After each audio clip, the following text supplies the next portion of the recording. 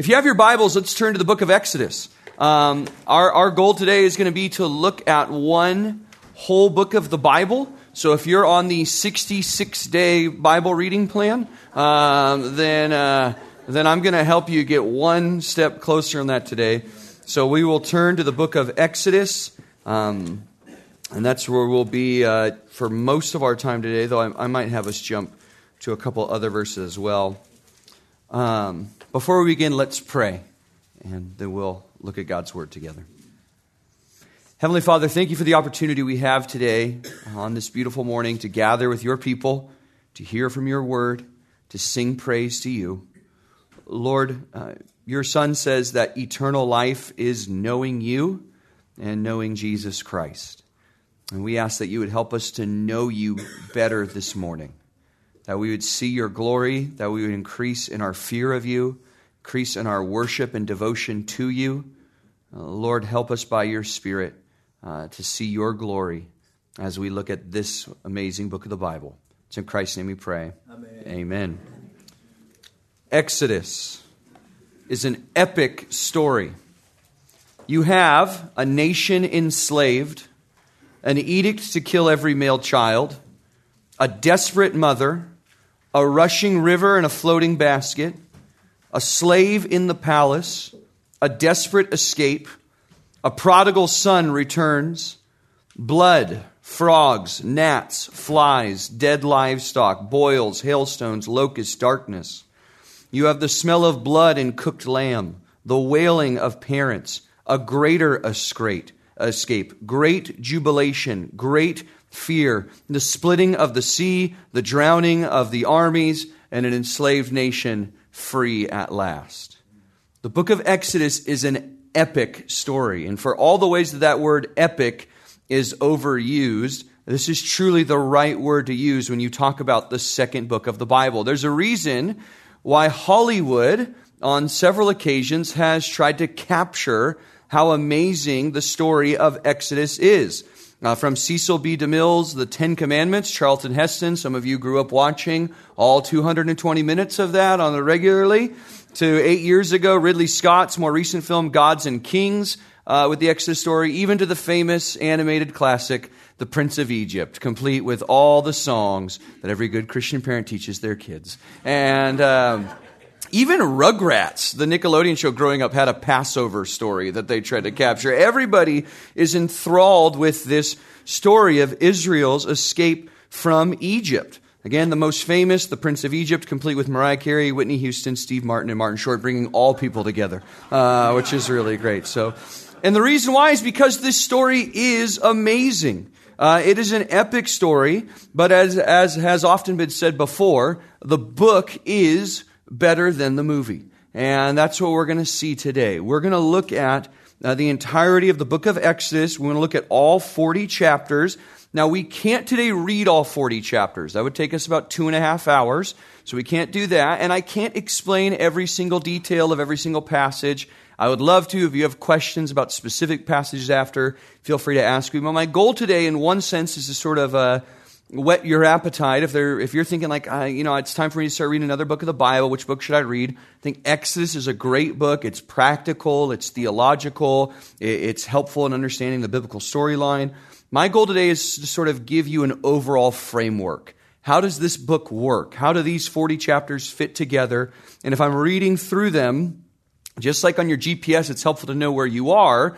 My hope today is if you were to jump anywhere in the book of Exodus, you would sort of know where you are in the literary outline of this book. Exodus is a book you need to be familiar with for several reasons. I'll give you 4 reasons to start off why to be familiar before we jump in. First is it is the main event of the Old Testament. The Exodus story is the main event of the Old Testament. We talk today about being gospel-centered and cross-centered. The center in the Old Testament is Passover. All right, they're living the Exodus-centered life. They would have had a blog called the Passover Coalition, something like that, and they would have been looking back at this event because this was the event. And you know that if you read the Psalms. So many of the Psalms recount who God is. Well, who is God? He's the God that's rescued you out of Egypt. He took you through the Red Sea. Joshua chapter 2, when they meet Rahab, Rahab says, we know what God did in splitting the Red Sea to deliver you. Deuteronomy, Moses' final speech, he says, you remember how God rescued you out of Egypt. And so this is the core event. This is the identifying event of the nation of Israel. Who are they? They're the people of the one true God who delivered them when they were helpless in bondage to Egypt. And yet he overthrew the world's greatest superpower. Second, we need to understand this book because it is misunderstood. It is misunderstood. It has sometimes been put down just as a children's story, and there's been some confusion. So for instance, Hollywood has introduced us to these two characters. This is Hotep and Hui. That's the name of their characters. Steve Martin, Martin Short are the voices. They're not in the Bible. These two aren't there. There are magicians there. These two specific ones we don't think are there. The other thing that Hollywood does is it really leans into this like brotherly affection between Moses and Ramses. And that, I think all of them do that. They love this sort of like, they were brothers and they're torn apart. And the Bible doesn't give us that idea. In fact, if you read through Exodus, it doesn't seem like Moses is really sad at all about the destruction of Egypt. He's not feeling any sort of inner turmoil, not any sort of a nostalgic, familial emotions. He seems to understand his purpose in God's plan better than Israel does, and he's for it. So we need to understand this because Hollywood has tainted it a little bit. I do think some of the scenes in the movies capture it pretty well, though you can ask me about those later. Third, Exodus helps us understand our lives as Christians. Helps us understand our lives as Christians. What is the Christian life? Well, the Christian life is about believing in the promises of God. The Christian life involves sanctification, obedience to the commands of God, evangelism. All of these themes are in Exodus. Exodus talks about why we obey. Exodus talks about what our eternal destiny is. Exodus portrays for us a picture of freedom and explains to us the biblical idea of freedom. And so we want the book of Exodus because I think if you were to take time to study this book, you would find it incredibly relevant to your life today. Again, we can talk more about that. Finally, here's where we want to get into the text a little bit. Exodus helps us meet God. Exodus helps us meet God. Take your Bible, if you're already now in the book of Exodus, let's go there, and let's start in chapter 6, verse 7. I want to propose a theme to the book of Exodus. Let's start in Exodus chapter 6. We'll look at verse 7. This is Moses and Aaron are discouraged because they went to Pharaoh, and Pharaoh did not want to listen to them the first time. And the people of Israel said, back in chapter 5, why have you done this harm to us? It would have been better if you tried not to liberate us. And in verse 7, God is in the middle of promising, I am going to accomplish my purposes. And he says, then I will take you for my people, and I will be your God, and you shall know that I am Yahweh, your God. Now take a look at chapter 7, verse 5. 7, verse 5. I'm going to bring these judgments upon the house of Israel. Why? Verse 5. Then the Egyptians shall know that I am Yahweh. Let's go to chapter 8, verse 10. You're going to hear some repetition. Then he said tomorrow. So he said, may it be according to your word, that you may know that there is no one like Yahweh our God. Chapter 8, verse 22. But on that day I will make a distinction for the land of Goshen, where my people are living, so that no swarms of flies will be there, that you may know that I, Yahweh, am in the midst of the land. Let's look at one more. 11, verse 7. 11, verse 7. Actually, jump ahead. That's a good one. But let's go to 14. 14:4. This is just creating the theme for us. This is now when they have escaped. Their backs are at the Red Sea. Verse 4, thus I will harden Pharaoh's heart with strength, and he will pursue them, and I will be glorified through Pharaoh and all his army, so that the Egyptians will know that I am Yahweh. What is the book of Exodus about? It's about Yahweh, the one true God, telling people what he's like. It's his self-revelation. More so, some commentators say, than any book in the Old Testament, the foundational revelation of who God is is the book of Exodus. A few months ago, on a Sunday morning, I had a student come up to me. She said she was brand new, Roman Catholic background, and she said, hey, I'm starting to figure out the Bible more. What's a book of the Bible I should read if I want to know what God is like? That's a really good question from a visitor.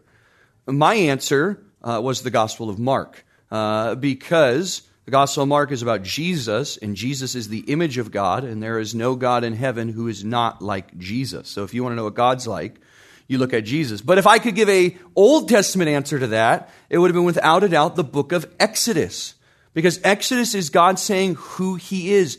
Therefore, Exodus is not just a history of what God did one time. It's a picture of who He is at all times. The God you pray to today, the God you sing to during second hour, the God you seek to obey, what is He like? Who is He? What's the image that you have of Him? The answer is He's the God that's revealed in the Exodus event. It's who He is, not just something He's done one time, which I think is tremendous news, because that means we don't have to guess what God is like. We can know who God is because He has revealed Himself. And again, that is what eternal life is. John 17:3, I have up here, this is eternal life, that they may know you, the only true God, and Jesus Christ, whom you have sent. And so that's our goal as we look at Exodus. My prayer is that you'd be encouraged as we get to see who God is, and you would practically understand, who is this God I worship, this God I confess to, this God I repent for, this God I devote my life to. So here's what we're going to do. We're going to work our way through the rest of the book of Exodus. Now, I just want to give you those themes on the front end. I'm going to try to condense 13 hours of preaching over the book of Exodus into the next 55 minutes. So we'll see how we do. I'm going to break it into 12 sort of scenes. Now, I'm going to ask a question. How many of you think way back when, how many of you remember DVDs? Way back in the past. DVDs, very good. Okay, good. Okay. I was worried. I knew it was an outdated reference. And you remember DVDs, there was like the menu, and then do you remember scene selection if you wanted to skip ahead? Okay, and then scene selection would break it down into little boxes, and every scene would almost be given a title. You know, it describe it like this, okay? So that's what I'm going to do with Exodus. I'm going to give you the 12 scenes and sort of a little title of how to think of these 12 scenes. I think that's going to help you break down these 40 chapters, understand the story, the flow of where we're going. So let's do this. First, Exodus 1 and 2. Exodus 1 and 2, we'll call this the prologue. I had the opportunity to preach this sometime, I think, in the last year on a Sunday night. So if you want to learn more on the first two chapters, you can go listen to that. But Exodus 1 and 2, it's really funny. This is the part that the movies focus on a ton. I mean, this is like, we need to kill all the firstborn, put Moses in the basket, he goes to Midian.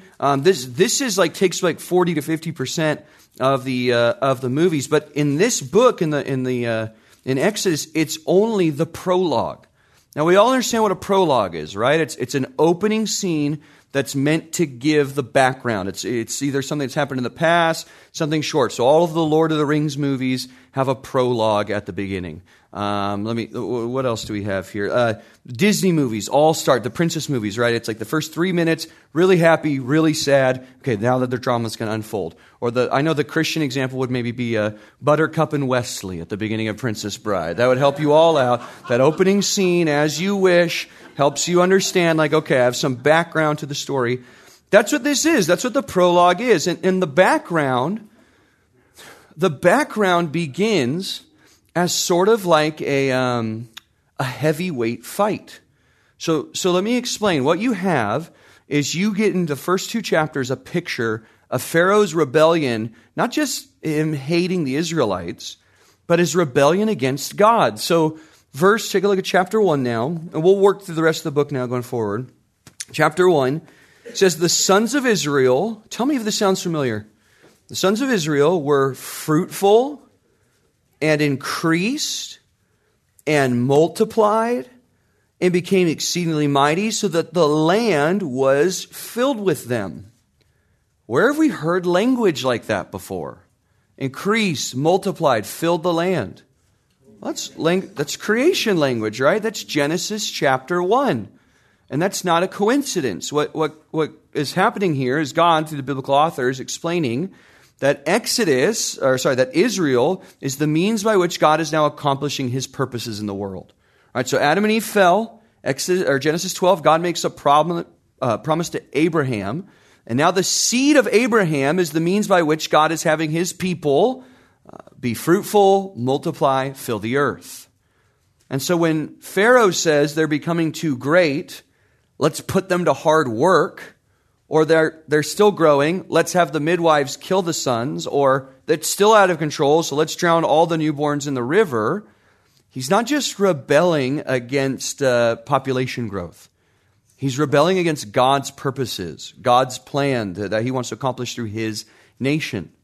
And Pharaoh does present himself he presents himself in rebellion as well. If you look at chapter 1, verse 14, it says, they made their lives bitter with hard slave labor and mortar and bricks.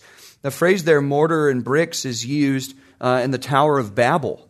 And we did see there in verse 11 that he's having them build these storehouses, Pithom and Ramses. Pharaoh is sort of Babel 2.0, trying to use the Israelites to build monuments to his own glory. And he's trying to snuff them out in rebellion against God.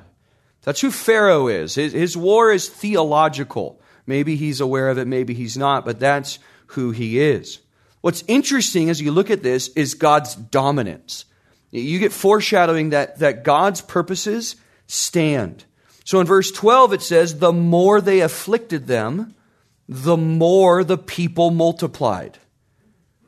And then when they say that the midwives, let's ask the midwives to kill the newborn babies, what you have is Pharaoh's plans being overturned by these women. Verse 15, one of whom was named Shiphrah and the other who is named Puah.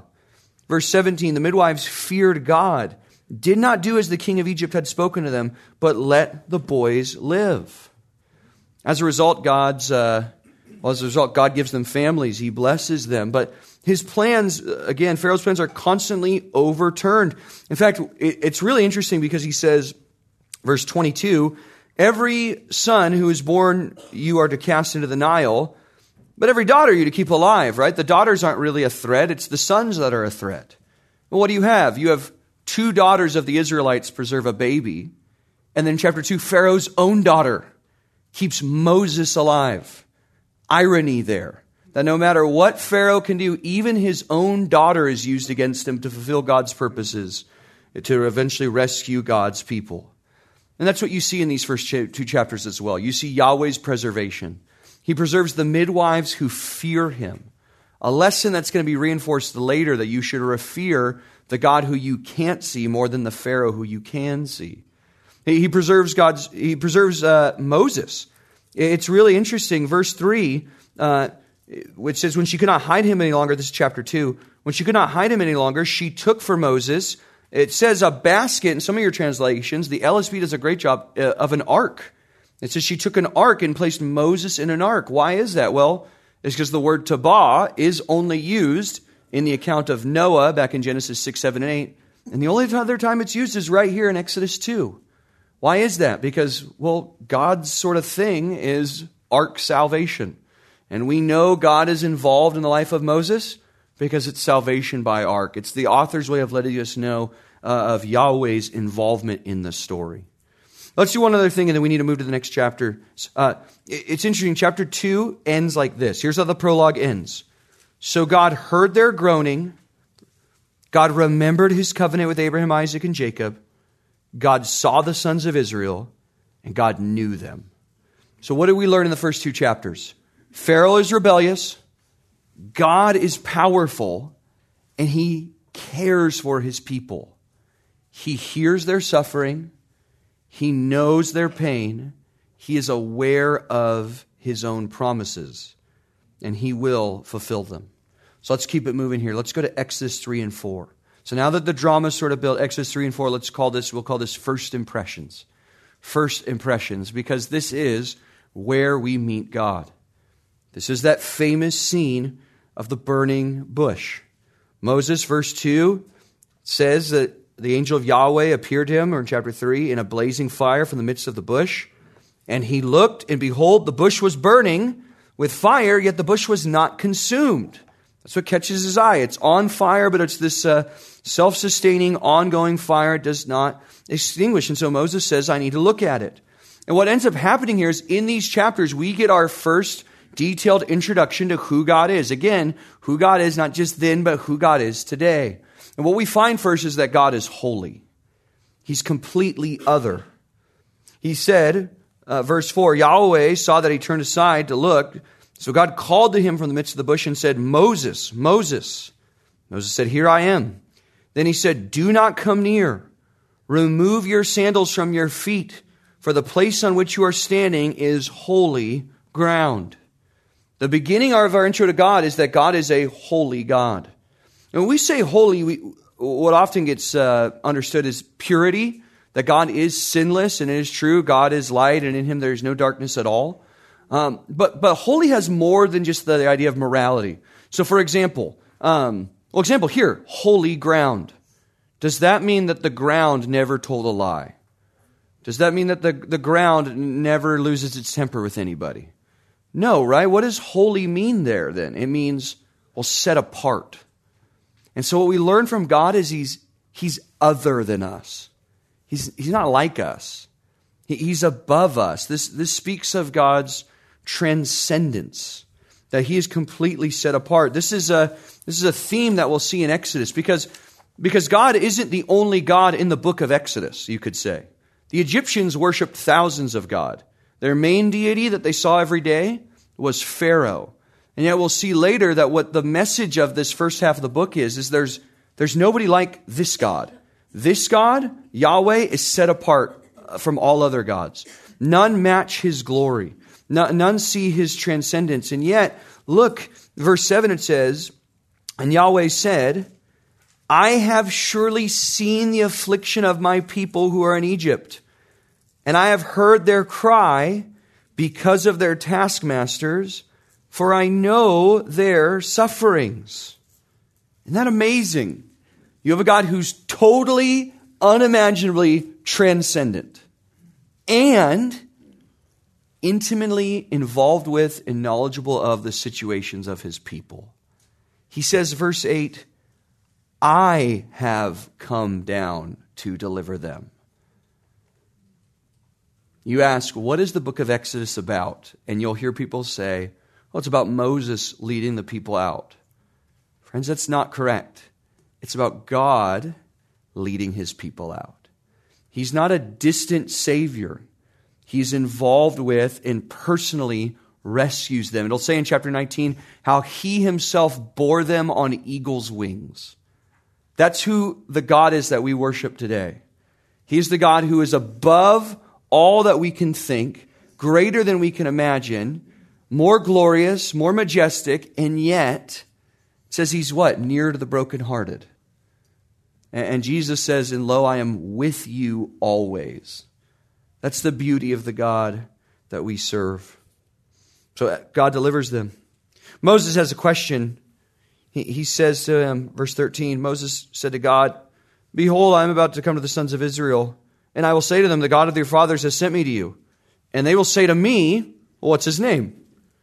What shall I say to them? What's your name? What should I say your name is? And God said to Moses, I am who I am.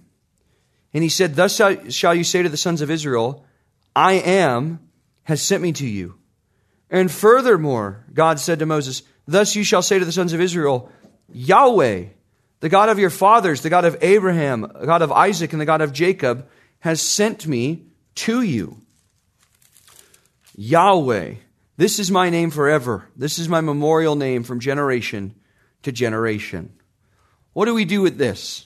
This is a key part. We're not going to be able to cover everything in chapter 3 and 4, but this is a key to understanding who God is. And Abner Chow taught on this a few months ago as well. It's a great sermon if you listen up. Yahweh, what does it mean? The word Yahweh is from the verb hayah. It means to be. I am who I am. He is who he is. Well, that gives us three different sort of implications we could draw from that. One of them is aseity, is the fancy word to use for it. It's self-existence. That God is a God who exists. and he exists on his own. He doesn't need anything, right? He's the God who's always existed, who just always is. He is who he is because he is. We realize that God doesn't need us, right? So one of the illustrations I love to talk to the students is they love these things, these Apple phones, and to be honest, we do too. Here's the reality. If everyone in the country decided to stop buying Apple products, you know what would happen? They'd go out of business, right? They are, as much as we think, I need this to survive, they need us to survive. But if everyone in the world decided to stop worshiping God, he would continue to be the most glorious, the most marvelous being in all of existence. He doesn't need us. He doesn't need us to survive. His feelings would not get hurt. His vitality would not be drained. He doesn't need us because he is. He always exists. The second thing we draw from that is his eternality. He's always existed. So he is who he is. That's always been the case because it's part of his name. It's part of his nature, his eternality. But the third thing I want to highlight in this is his consistency. Otherwise said as his immutability, his unchangeability. He is who he is, and he always will be who he is. So who is Yahweh? He is the God that always acts like Yahweh. You can expect that God will always act like God. That's the message of Exodus. That's what we get from his name here. Yahweh will always act according to his nature. Again, we read that earlier. You might know I am Yahweh, you know I am Yahweh, you know I am Yahweh. This is who I am. This is how I act according to who I am. We've all met the frustration before of having those who are in authority that you don't know what they're going to be like. Either a teacher in the past or a boss in the present.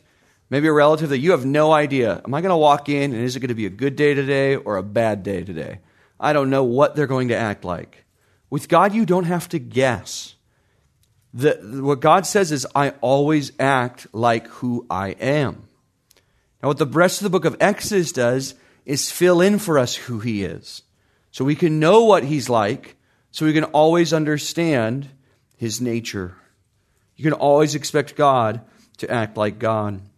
The rest of this section, chapter 3 and 4, reinforces that Moses is pretty lame and that God is awesome. Moses has got all sorts of doubts. The best is like he says, they're not going to listen. I'm not a good speaker.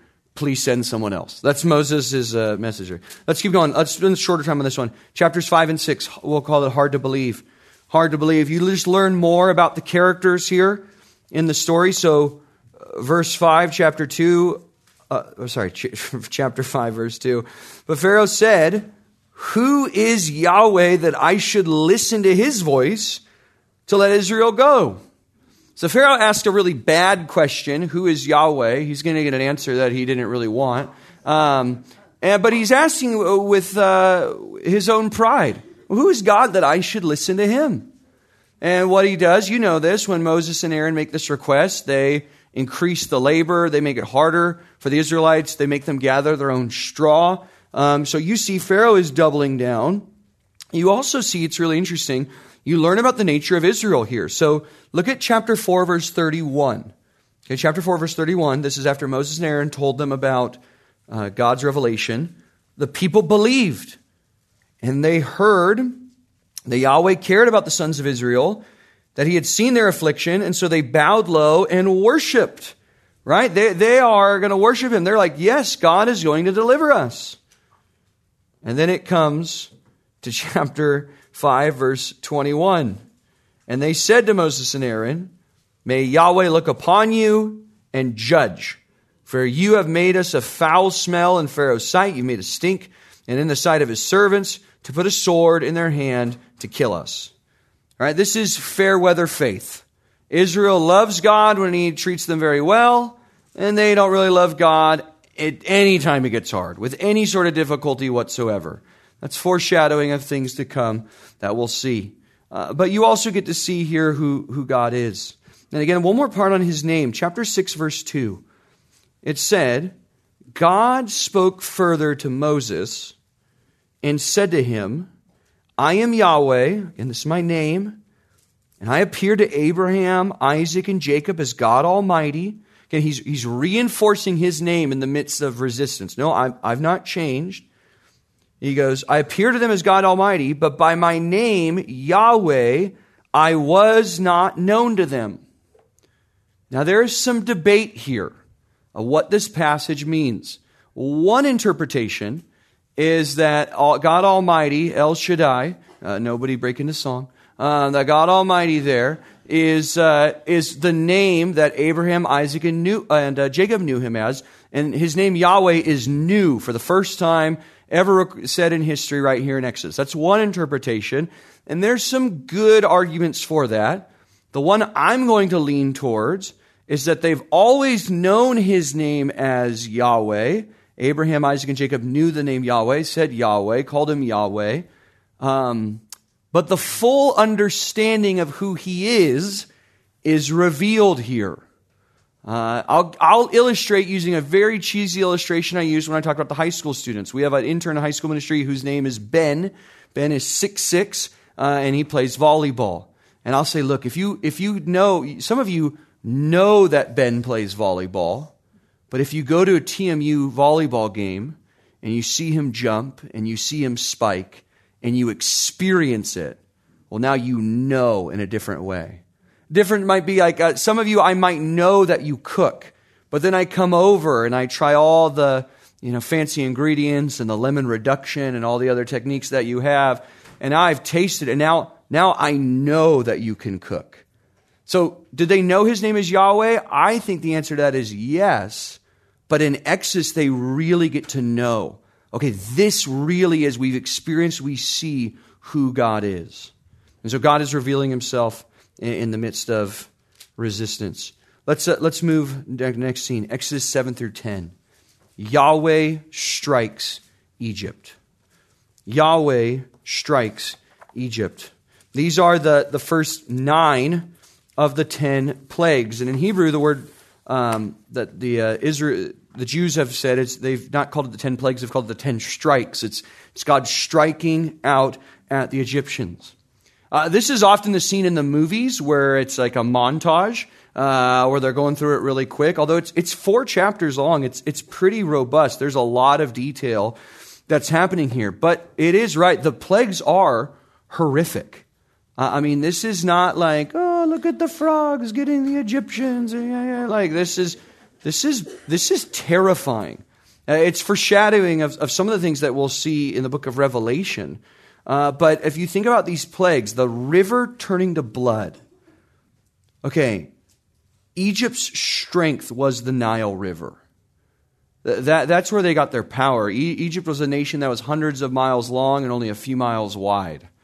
And the reason why they were able to dominate the region, the reason why they're the greatest superpower in the world at that time is because of the Nile. And Yahweh turns it to blood. And then out of it come frogs, and then gnats, and then you get flies, and all their livestock die. Boils on their skin. What you also have with the plagues is you have this, it's sort of 3 sets of 3 that happen. So if you have your Bible, look at chapter 7, verse 14. I think I have this right. Yeah. Chapter 7, verse 14. It says, Then Yahweh said to Moses, Pharaoh's heart is hard with firmness. He refuses to let the people go. Go to Pharaoh in the morning as he is going out to the water. Let's stop there. Let's go to chapter 8, verse 20. So that was during plague 1. Then you have plague 2 and plague 3. Then you have plague 4. Starts in chapter 8, verse 20. Rise early in the morning and stand before Pharaoh as he comes out to the water. So there you have plague 4, then you have plague 5 and plague 6. And then one more, chapter 9, verse 13. Yahweh said to Moses, rise up early in the morning and stand before Pharaoh. Now it doesn't say it, but you can guess where Pharaoh's going, out to the water at that time. So it's almost like you have 3 sets of 3 at every time the cycle resets where there's this meeting at the water. And if you look at the 3 plagues, they're sort of moving up in regards to geography. So the first 3 have to do with the water, right? The blood turning to water. You have the frogs coming out of the water. The gnats, which are usually associated with water, like areas. And then the next three sort of seem to be an attack on the land. So you have flies attacking the people in their homes, the livestock dying, boils on the skin of the people. And then the last three, these are celestial. These are in the skies, right? You have hailstones, fiery hailstones coming down on the people. You've got locusts traveling to come consume the crops. And then you have darkness. So every time it goes from those, even those first three are sort of bothersome. The next three are like, we're in trouble. And the final three are like, no, we're going to die. In fact, the magicians themselves go from, okay, we can replicate the gnats, to this is the finger of God, to all of Egypt is in ruin because of what's happening. So God is terrorizing them. But if you want to commentary what's happening here, go to chapter 7. Chapter 7 is sort of the brief description of what is happening with the plagues. If you want a total overview of it, it's just chapter 7. It's verses 1 through 13. He says, verse 2, you shall speak all I command you, and your brother Aaron shall speak to Pharaoh. Let the sons of Israel go out to the land. But I will harden Pharaoh's heart with stiffness, that I may multiply my signs and wonders in the land of Egypt. By the way, Proverbs 21:1 says the king's heart is like channels of water in the hand of the Lord. It's interesting, you have multiple times where it says Pharaoh hardens his own heart, and then other times where Pharaoh's heart was hardened, and other times it says where Yahweh hardens Pharaoh's heart. By the way, the word hardened there, I think blindness is part of it. Part of harden is encouragement. Right? Pharaoh wants to rebel, and God is like saying, well, go for that. You've totally got this. Keep going in your rebellion. It's going to go really great for you. And that's the damage that's happening here. Verse 11 of chapter 7. Then Pharaoh called, verse 10. So Moses and Aaron came to Pharaoh, and thus they did just as Yahweh had commanded. Aaron threw his staff down before Pharaoh and his servants, and it became a serpent. And you're familiar with the scene. You're playing with the big boys now. Verse 11, then Pharaoh also called for his wise men and the sorcerers, and they also, the magicians of Egypt, did the same with their secret arts. Each one threw down his staff, and they became serpents. But Aaron's staff, here it is, Aaron's staff swallowed up their staffs. If you want a snapshot of what happens in the plagues, it's right there. It's Yahweh swallowing up Egypt, utterly destroying them. And as he devastates them time and time again, it becomes very clear that he is the one who is in charge. He is more powerful than all the gods of the Egyptians. He is certainly more powerful than Pharaoh. Now, one of the questions that you could ask is this: why 9? Why so many? I mean, he could have just done it with frogs, right? That'd be it. Why 9? We actually get that answer in chapter 9, and it's very important that we see this with the plagues. Why 9 plagues? And you're going to be not so surprised when you read it. Verse 13, rise up early in the morning, stand before Pharaoh. Verse 14, for this time I will send all my plagues against your heart and amongst your servants and your people, so that you may know there is no one like me in all the earth. For if by now I had sent forth my hand and struck you and your people with pestilence, you would then have been wiped out from the earth. But indeed for this reason I have caused you to stand, in order to show you my power and in order to recount my name through all the earth. God uses Egypt as his stage.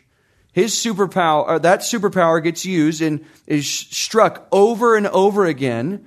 One, so you would know this is no fluke win, but every time God is going to win. And he uses this global superpower as his sounding board to announce to the whole world repeatedly, I am the one true God and there's no one like me. That's why there's 9. He wants us to, without a doubt, to recognize who God is. I'm going to show you one more thing. This is really good. Chapter 9, verse 27. Chapter 9, verse 27.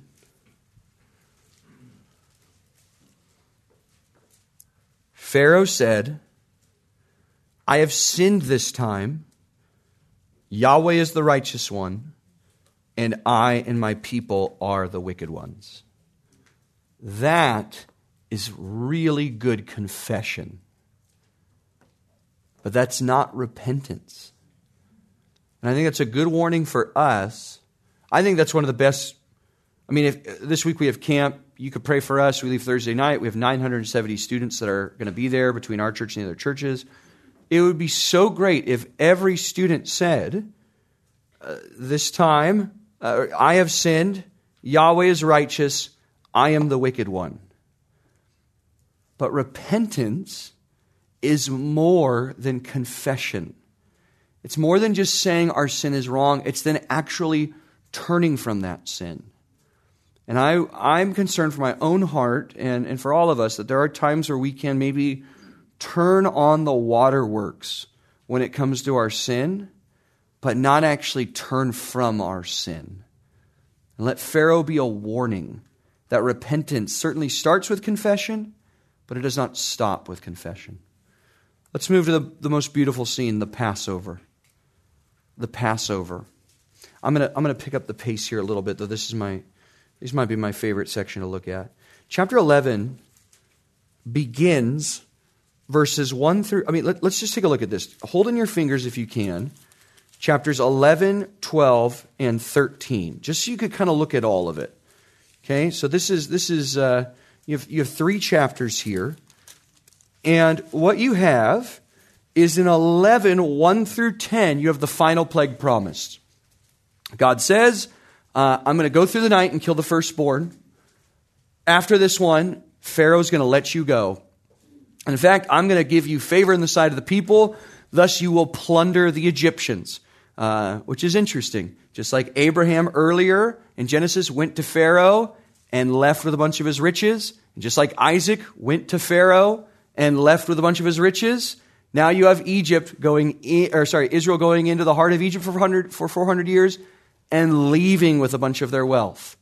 It's like the same story over and over again. Anyway, you have that promise in chapter 11, but then the plague itself, it only occurs in chapter 12, verse 29 to 32.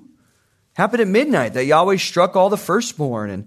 And this is terrifying. This is the moaning of every Egyptian parent as they wake up to find their firstborn dead.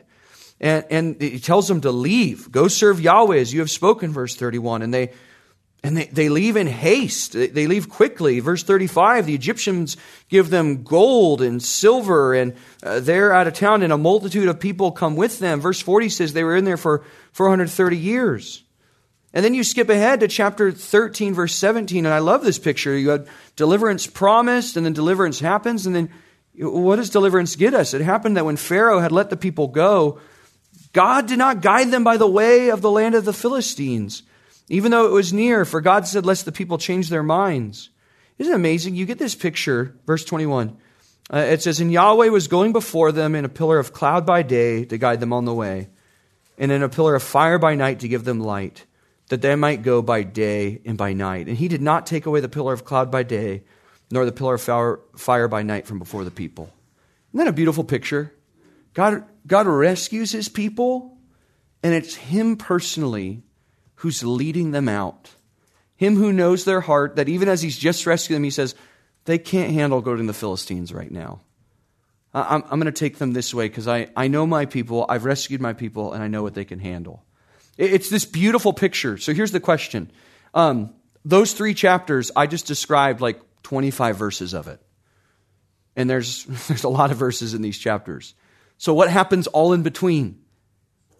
The Passover. The 10th plague, which has this description about deliverance coming, deliverance happens, now you have it. How did it happen? It happened via Passover. We're familiar with the Passover, but in case you're not, let's read chapter 12. It says, starting in verse 1, let's understand the importance of this. This month shall be the beginning of months for you. It is to be the first month of the year to you. You understand, Israel, what I'm about to do is going to totally shape your identity. Your calendar is now going to be shaped by this event. Okay, this is going to be who you are, even as you look at months and weeks and years. Speak to all the congregation of Israel, saying, on the 10th of this month, they are each one to take a lamb for themselves according to their father's household. A lamb for each household. Now, if the household is too small for a lamb, then he and his neighbor nearest his house are to take one according to the number of persons in them. According to what each man should eat, you to apportion the lamb. Your lamb shall be a male without blemish. a year old. You may take it from the sheep or from the goats. You shall keep it until the 14th day of the same month. Then the whole assembly of the congregation of Israel shall slaughter it at twilight. Moreover, they shall take some of the blood and put it on the doorpost and on the lintel of the house in which they eat it. And they shall eat the flesh that night, roasted with fire. They shall eat it with unleavened bread and bitter herbs. Do not eat any of it raw or boiled at all with water, but rather roasted with fire, both its head and its legs, along with its entrails. You shall not leave any of it over until the morning. But whatever is left of it until morning, you shall burn with fire. Now you shall eat it in this manner, with your loins girded, your sandals on your feet, and your staff in hand, and you shall eat it in haste. It is the Passover of Yahweh. What do we learn from this? What is this meal? Oh, this meal is important for several reasons. Like I already said, it talks about the identity of Israel. It's now their new month, their new calendar. You also notice that one of the things that's happening here is the emphasis on speed. So they roast it.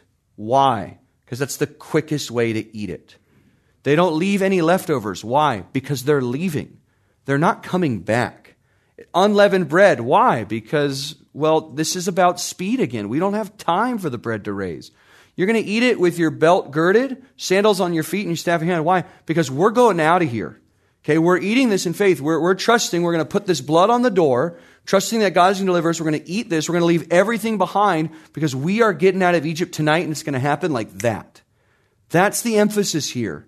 There's no leftovers, okay? There's no Tupperware. There's nothing they're bringing with them. They're getting out of here, and it's a picture that it's only because what God has done. God has delivered us quickly. What else is remembered here? Well, we read that verse 12 and 13 says, when God sees the blood on the doorpost, he'll pass over. Look at verse 23. Yahweh will pass through to smite the Egyptians. He will see the blood on the lintel and the two doorposts. And Yahweh will pass over the doorway and will not allow the destroyer to come into your house. And you shall keep this event as a statute for you and your children forever. In fact, the end of chapter 12 goes into explaining in some of chapter 13 how they're supposed to practice this over and over. This is supposed to be what they do regularly. Every year they're going to remember that God rescued them this way.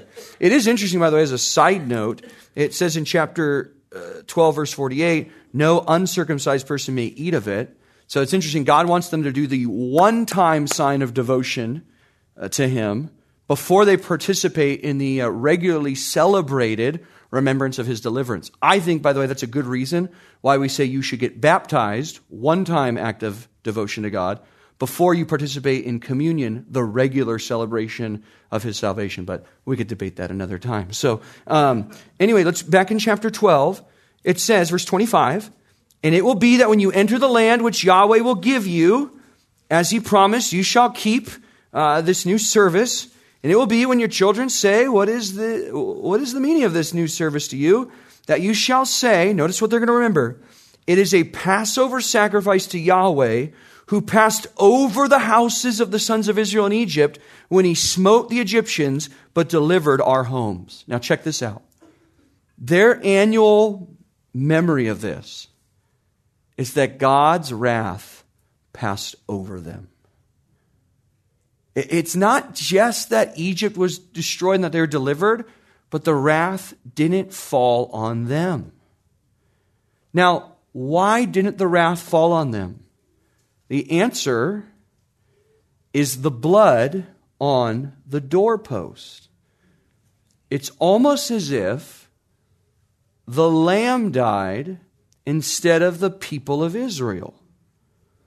And in verse 5, it says, of chapter 12, your lamb shall be a male without blemish. That's similar to the language that Peter uses in 1 Peter 2. You were bought, a lamb without blemish, precious blood of Jesus, 1 Peter 1. You guys take a look at chapter 12. We'll end on this. Chapter 12, verse 46. It shall be eaten in a single house. You shall not bring forth any of the flesh outside of the house, and you shall not break any bone of it. Okay, so John 19 none of his bones were broken. And John says, thus to fulfill what was said by Moses. So is Moses here promising that a Messiah is going to come one day and none of his bones will be broken either? No, that's not what's happening here. But what John was saying is that, remember that time when a lamb died in the place of the people and none of his bones were broken and the people were delivered? That's what's happening right here on the cross. That's what John is saying. So here's the question. How do I know that if I trust in the Lamb of God, that I will be delivered? It's because it's something God's already done. God's already rescued people through the substitutionary death of a lamb. It's a thing he does. And so the reason why you can trust that if you, like John the Baptist says, behold the Lamb of God and trust in the spotless Lamb to be your deliverance, you can trust that it will happen because, well, God's already done that. It's who he is as Yahweh. Yahweh embraces those who trust in the substitutionary death of a lamb and delivers them. For him not to do that would be very un-Yahweh-ish of him. And thank God he always acts according to his nature.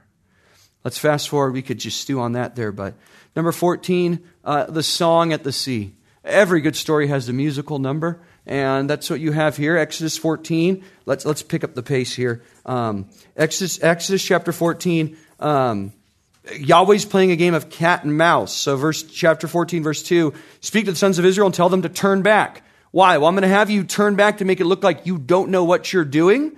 And I'm going to harden Pharaoh's heart to go, they don't know what they're doing. Let's go after them. Carrot, stick, etc. And that's what happens here. As Pharaoh's army comes out, because God's heart hardens them, I'm going to have to summarize here. What becomes very apparent in chapter 14 is that Israel has no faith in God because they panic as soon as they see verse 10. Now Pharaoh drew near and the sons of Israel lifted up their eyes and they saw them marching, and they say to Moses, verse 11, is it because there were no graves in Egypt that you have taken us out to die in the wilderness? Right? They have no faith in who God is.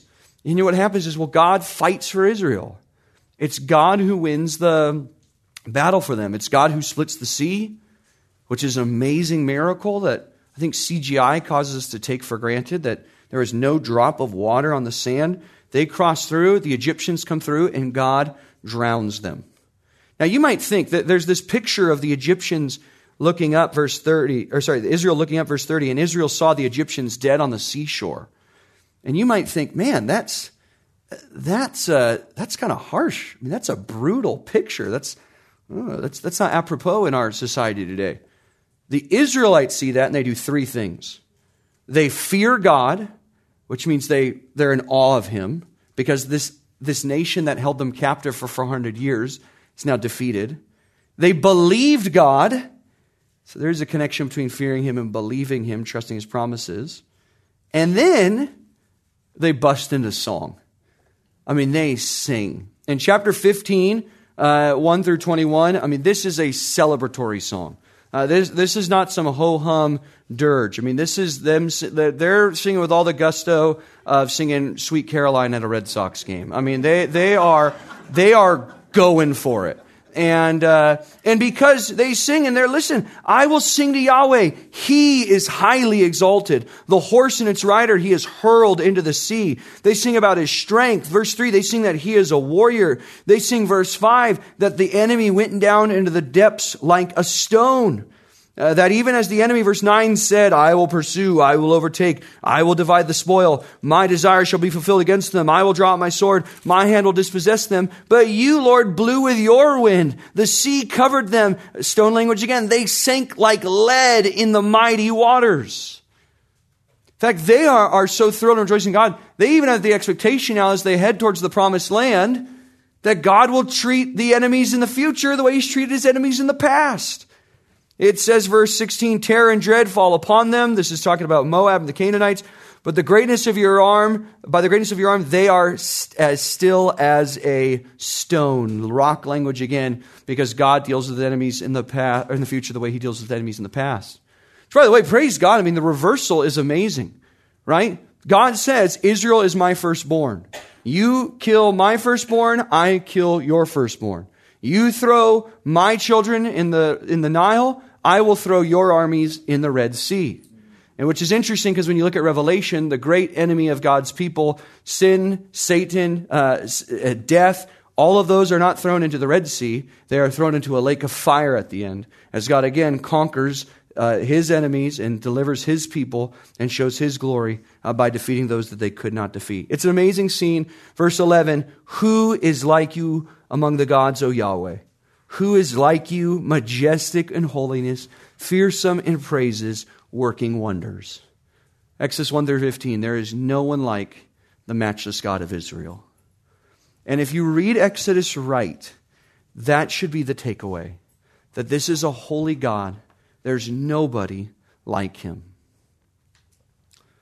Here's the funny part. There's still like 25 chapters in the book. And this is where most of the movies end. So what happens next? 15:22-18. We'll just call this, what is Israel's biggest problem? The issue here is that while God has taken Israel out of Egypt, he has not taken the Egypt out of Israel. Because Israel's immediate response is that they go 3 days, chapter 15, verse 22, and they find no water. And they grumble. And then later they will find no food. And they'll complain. What's amazing is 2 Peter 1:3, God has provided everything we need for life and godliness. God provides for his people. God always gives his people exactly what they need. He makes water for them. He provides food for them. This is the scene we'll have to skip where he gives them instructions about the manna in the morning and the quail at night. He tells them not to take too much, not to take too little. God is a kind God who never is keeping anything from us. You know, we sing, all I have needed thy hand hath provided. Well, I think we're singing that in church today, second hour. You know, Psalm 84:11, no good thing does he withhold from those who walk uprightly. There's nothing God is ever keeping from his children that they need, which is a great promise to rest in. But what he does here is he's testing Israel. Exodus 15:25, at the very end of that, after it talks about giving them the water, there he set for them a statute and a judgment, and there he tested them. And again in 16:4, it says he's going to give them bread at the end that I may test them whether or not they will walk in my law. The point is not pass-fail the test. What he's doing is he's showing them what they're like. And while we're all familiar with testing over the last couple years, Israel here tests disbelief and disobedient positive. I mean, that's what they show. They show themselves to be people who do not trust God, who do not obey God, which is amazing because you'll have Jethro in chapter 18, a Midianite priest, confess there's no one like the one true God. So you have a Gentile. You have two different kinds of Gentiles. You have the Amalekites, chapter 17, who rebel.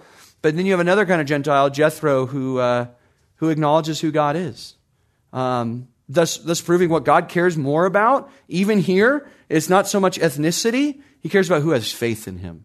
I skipped the part earlier. Chapter 12 says a mixed multitude went out with Israel, which means that some of the Egyptians said, yep, that is the God. We're going to go with them. And we're going to roll with them as well. Israel's biggest problem is that they complain. They complain again in chapter 16. Chapter 17.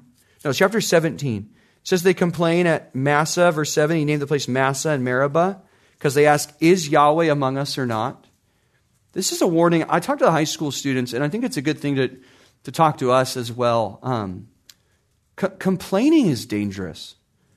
Psalm 95 says that the beginning of disbelief for the people of Israel began at Massah and Meribah. And Hebrews 3 picks up on that. It says, do not harden your hearts this day.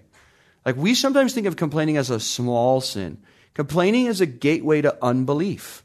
Because when we complain, we are questioning God's character, God's goodness, God's provision for us. Let's keep moving. Chapter 19 and 20, the DTR at Sinai.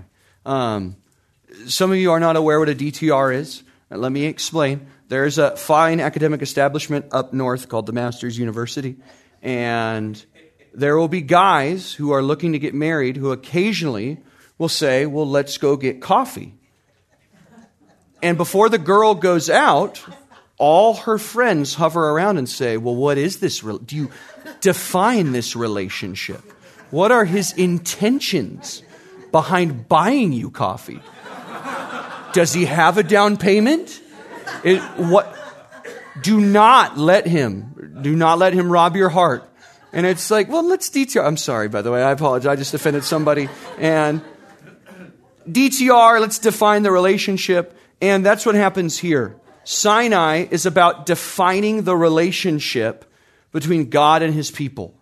So they finally make it to Sinai. And what we find is, well, we learn a little bit about who Israel is. Chapter 19. Who is Israel? And by the way, this will reflect for us as well. This explains a good deal of who we are.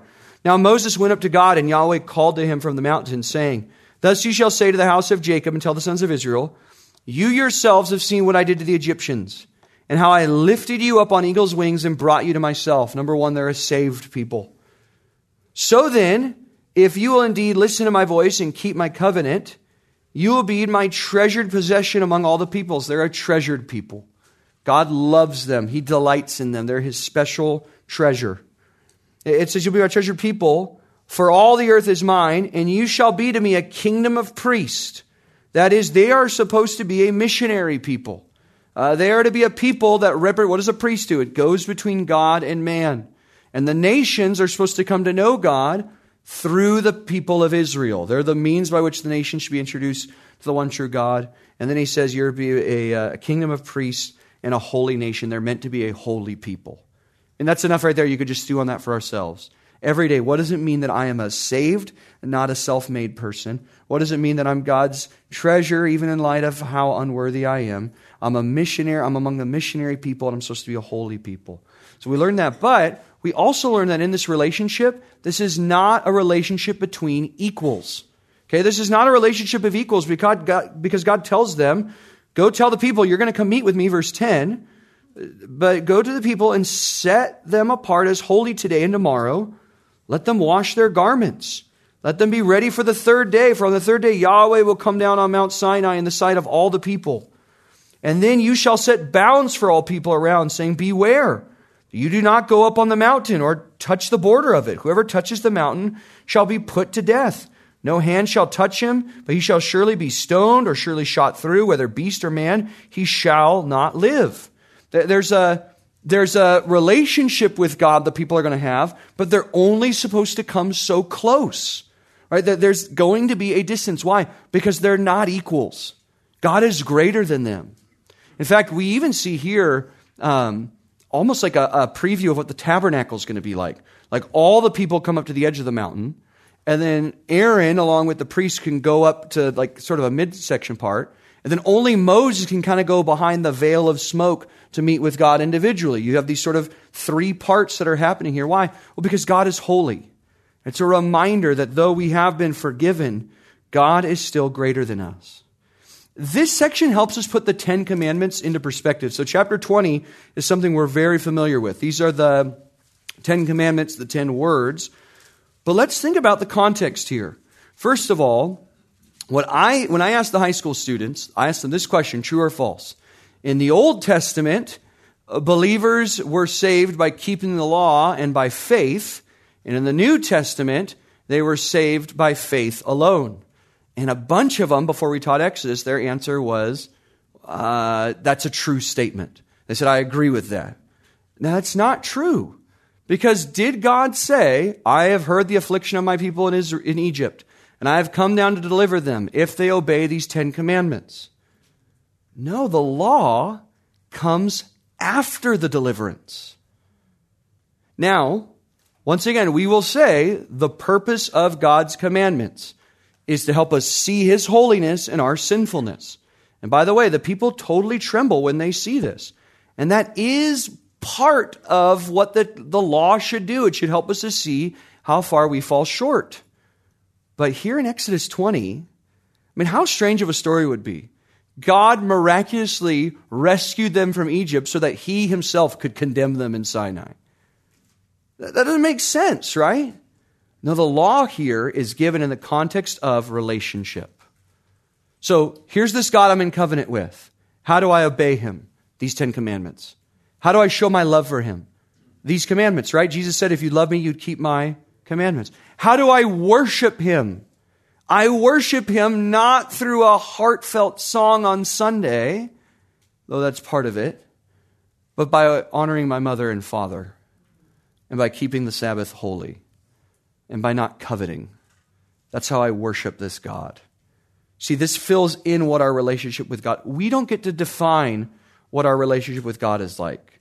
We don't get to define, I worship God through this, I worship God through this. God says, you worship me like this, and you're a missionary people like this, and you're a holy people like this. By the way, the law also, do you see how it's a reflection on how good God is? Do you know any single country in the world that would disagree with laws 5 through 10? You know, for the most part, like you see rebellion in our country, for sure. But like most people are down with like, you need to honor your parents. I don't know a single country that's like, we're good with murder. You know, and we could see it in ours with some ways, but overall they have not, no country has said, we embrace murder of all kinds. We embrace stealing of all kinds. We embrace lying of all kinds, right? Well, you know why these commands are good? Because verse 2, I am Yahweh your God.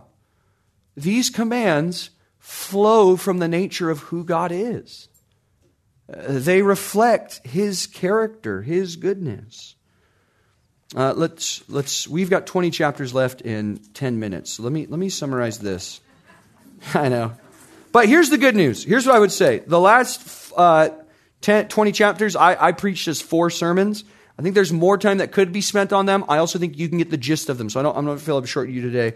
We'll call this one God So Loved the World. And so 21 to 20, I know, cheesy youth pastor jokes. 21 to 24 is the law. And let me just read you this. Psalm 119, 144, your testimonies are righteous forever. Give me understanding that I may live. Psalm 119, 137, righteous are you, O Yahweh, and right are your rules. You have appointed your testimonies in righteousness and in faithfulness. If you were to read Exodus 21 to 24, what you get again is, what's the context of the book? This is how you worship God. This is how you live as a holy people. This is how you live as a missionary people. This is how you show your love for the Lord. And what you find is that these laws are good. They're good. You read through them, and you will find that it handles the issue of slavery, which is different than slavery we had in our country. It is a much more charitable, far less permanent, not permanent at all form of slavery, that seeks to give equity and care for people in a cashless society. There's care for women, particular female slaves in this. There's equity for people so that nobody gets robbed. There's a welcoming of foreigners and the oppressed. There's opportunities for social flourishing. There's a way that you take personal responsibility for damages you do to others. There's structure for personal property. There's no stealing allowed, even the stealing of someone's virginity not allowed. We see a kind and gracious and rebelling against or laws against being greedy, not taking interest from people excessively, a command even to feed the needy. These are good commands.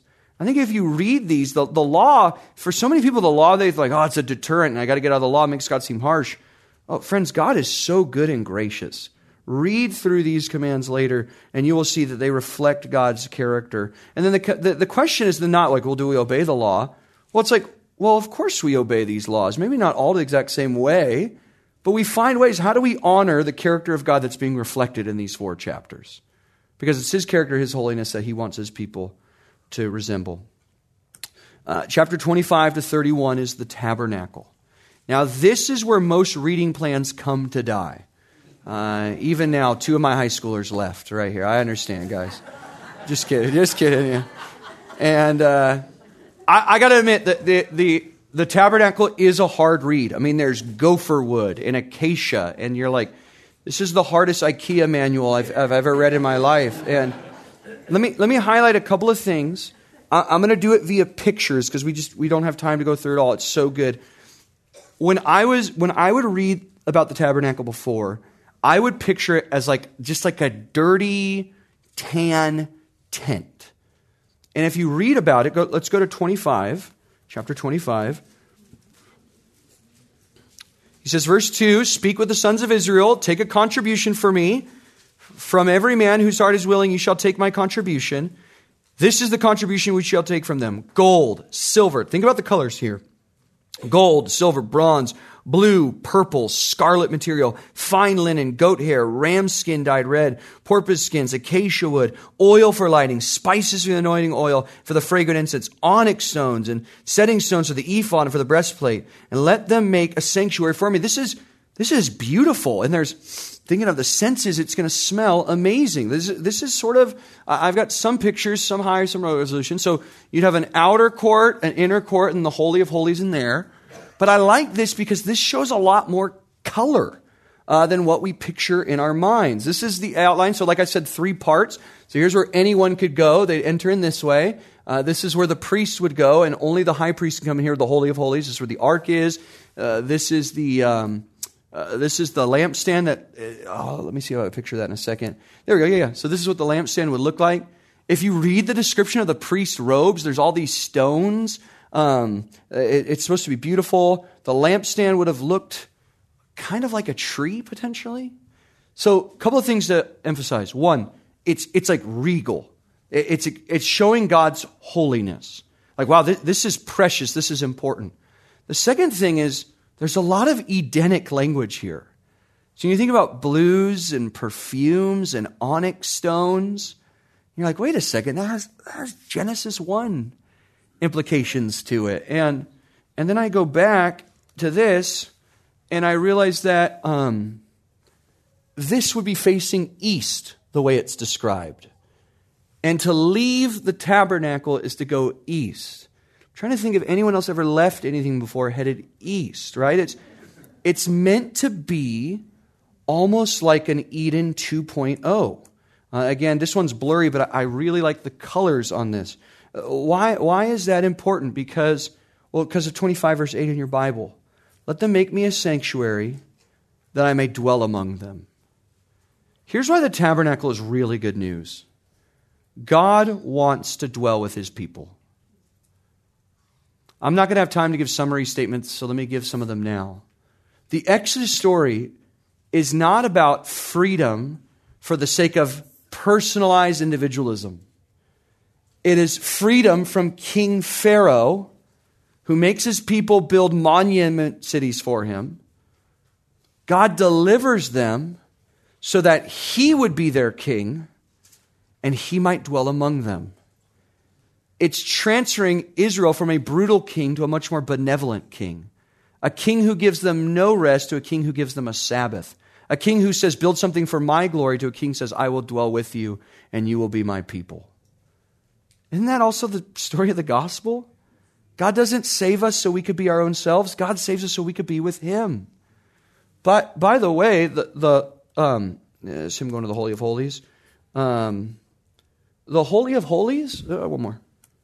Holy of Holies is shaped like a perfect cube. So is the New Jerusalem. Because we get to dwell with him forever. The end goal of salvation is that God would bring us to himself. Now there's a problem with that. And it's the problem of sin. It's the problem that we have in Exodus as well. God's people, while Moses is on the mountain receiving good laws and getting instructions about how God is going to dwell with those people, the people are conspiring to create an idol. They create a golden cow. They melt their gold down and say, this is our God. And God is furious with the people. Moses comes down, he smashes the tablets when he sees what's going on. Chapter 32, verse 20, it says that, where do I have here? Not verse 20, verse 30. It says, it happened that next day Moses said to the people, you yourselves have committed a great sin, but now I am going up to Yahweh. Perhaps I can make atonement for your sin. He throws the tablets down. The covenant is broken because the people of Israel have broken the covenant. And so how can they be right with God? How can they actually get to enjoy this? How do they have any hope of this happening? We come to chapter 34, verse 6 and 7. This is after Moses had asked, we're skipping a bunch, but it's so good. You got to read it. Verse 6, then Yahweh passed in front of Moses, and called out, Yahweh, Yahweh, God, compassionate and gracious, slow to anger and abounding in loving kindness and truth, who keeps loving kindness for thousands, who forgives iniquity and transgression and sin. Yet he will by no means leave the guilty unpunished, visit the iniquity of the fathers on the children, on the grandchildren, to the third and fourth generation. So here's who God is. He is a God of compassion, and He is a God of judgment. And so how do we know what's going to happen with Israel? Well, more important than that for us, how do you know what's going to happen with us? See, Moses went to God, chapter 32, verse 30, and says, maybe I could atone for your sins. And it's interesting how often Jesus is portrayed as a Moses-like character who, during the time of his birth, the leader of the time wants to kill all the firstborn. He goes into Egypt, comes out of Egypt, goes up on a mountain, not to receive the word, but deliver a word in Matthew chapter 5. But where Jesus is different is He can atone for the sins of the people. The high priest at the time of Jesus, John 11, says it's good. He doesn't know what he's saying. He says it's good that one man should die for the nation. And that's who we have in Christ. What I want to highlight is this: God is a God who forgives, and He forgives. It's according to His character to forgive all who repent.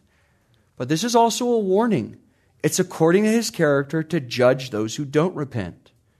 I made a big deal about this when I taught Habakkuk a few weeks ago, but I worry when I think about our young people that we have protected them from any sort of consequences from their actions.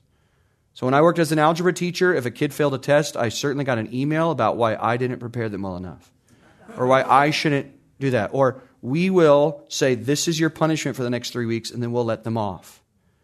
So why then, if a kid has always been relieved of any threat of consequence, believe that the threat of hell should be real? It's very much real. Why? Because God is Yahweh. Yahweh acts like Yahweh. He would be going against His nature to not judge those who don't repent. But those who do repent, He forgives, and He's compassionate, and He casts our sins into the sea. Why? Because we repented really well? No. Because He's Yahweh, and He acts like Yahweh. What chapter 35 to 40, you might think, man, chapter 35 through 40 is literally almost a word-for-word repetition of chapters 25 through 31. It's tabernacle again. And you might think, well, why is that in there? Here's why. God promised them good things. They broke the covenant.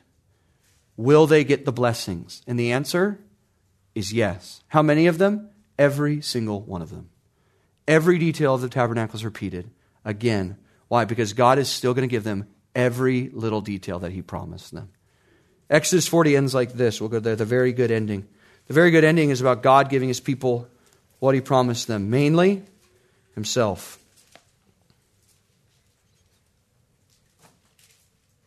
I love verse 38. Throughout all their journeys, the cloud of Yahweh was on the tabernacle by day, and was in the fire by night, and in the sight of all the house of Israel. I love this picture at the end. I think it fits perfectly. Here's Israel dwelling in tents. There's instructions about that in Leviticus and Numbers about how they're supposed to set up camp. I think it's Numbers. But here's God dwelling in their midst. That's the picture of Exodus. And isn't that really the picture of the gospel? God delivering His people so they would be His servants and He might dwell in their midst. That's who God is, friends. That's the same God we worship today. So the same God that we sing to, we pray to, that we obey, is the God who always delivers a people and plans to bring Him home. That is who our God is, and there is none like Him. Let's pray together. Heavenly Father, thank You for this morning. Thank You for this brief time to look at such a tremendous revelation of Yourself. Lord, we want to give You praise that You are the God who conquers all people, that You are the God who is holy and yet near to us, that You are the God who forgives our sin. You are a God who one day will bring us home. You give us clarity on how to live for You. Lord, You give us way to maintain relationship with You, even as we fall short. We thank You for Your goodness and Your grace. Help us to be servants of You, Lord. Help us to acknowledge You, not ourselves or anything else, as God. Help us to fear You and believe Your word. And may You receive all the glory in our lives. It's in Christ's name we pray. Amen. Hey, thank you so much.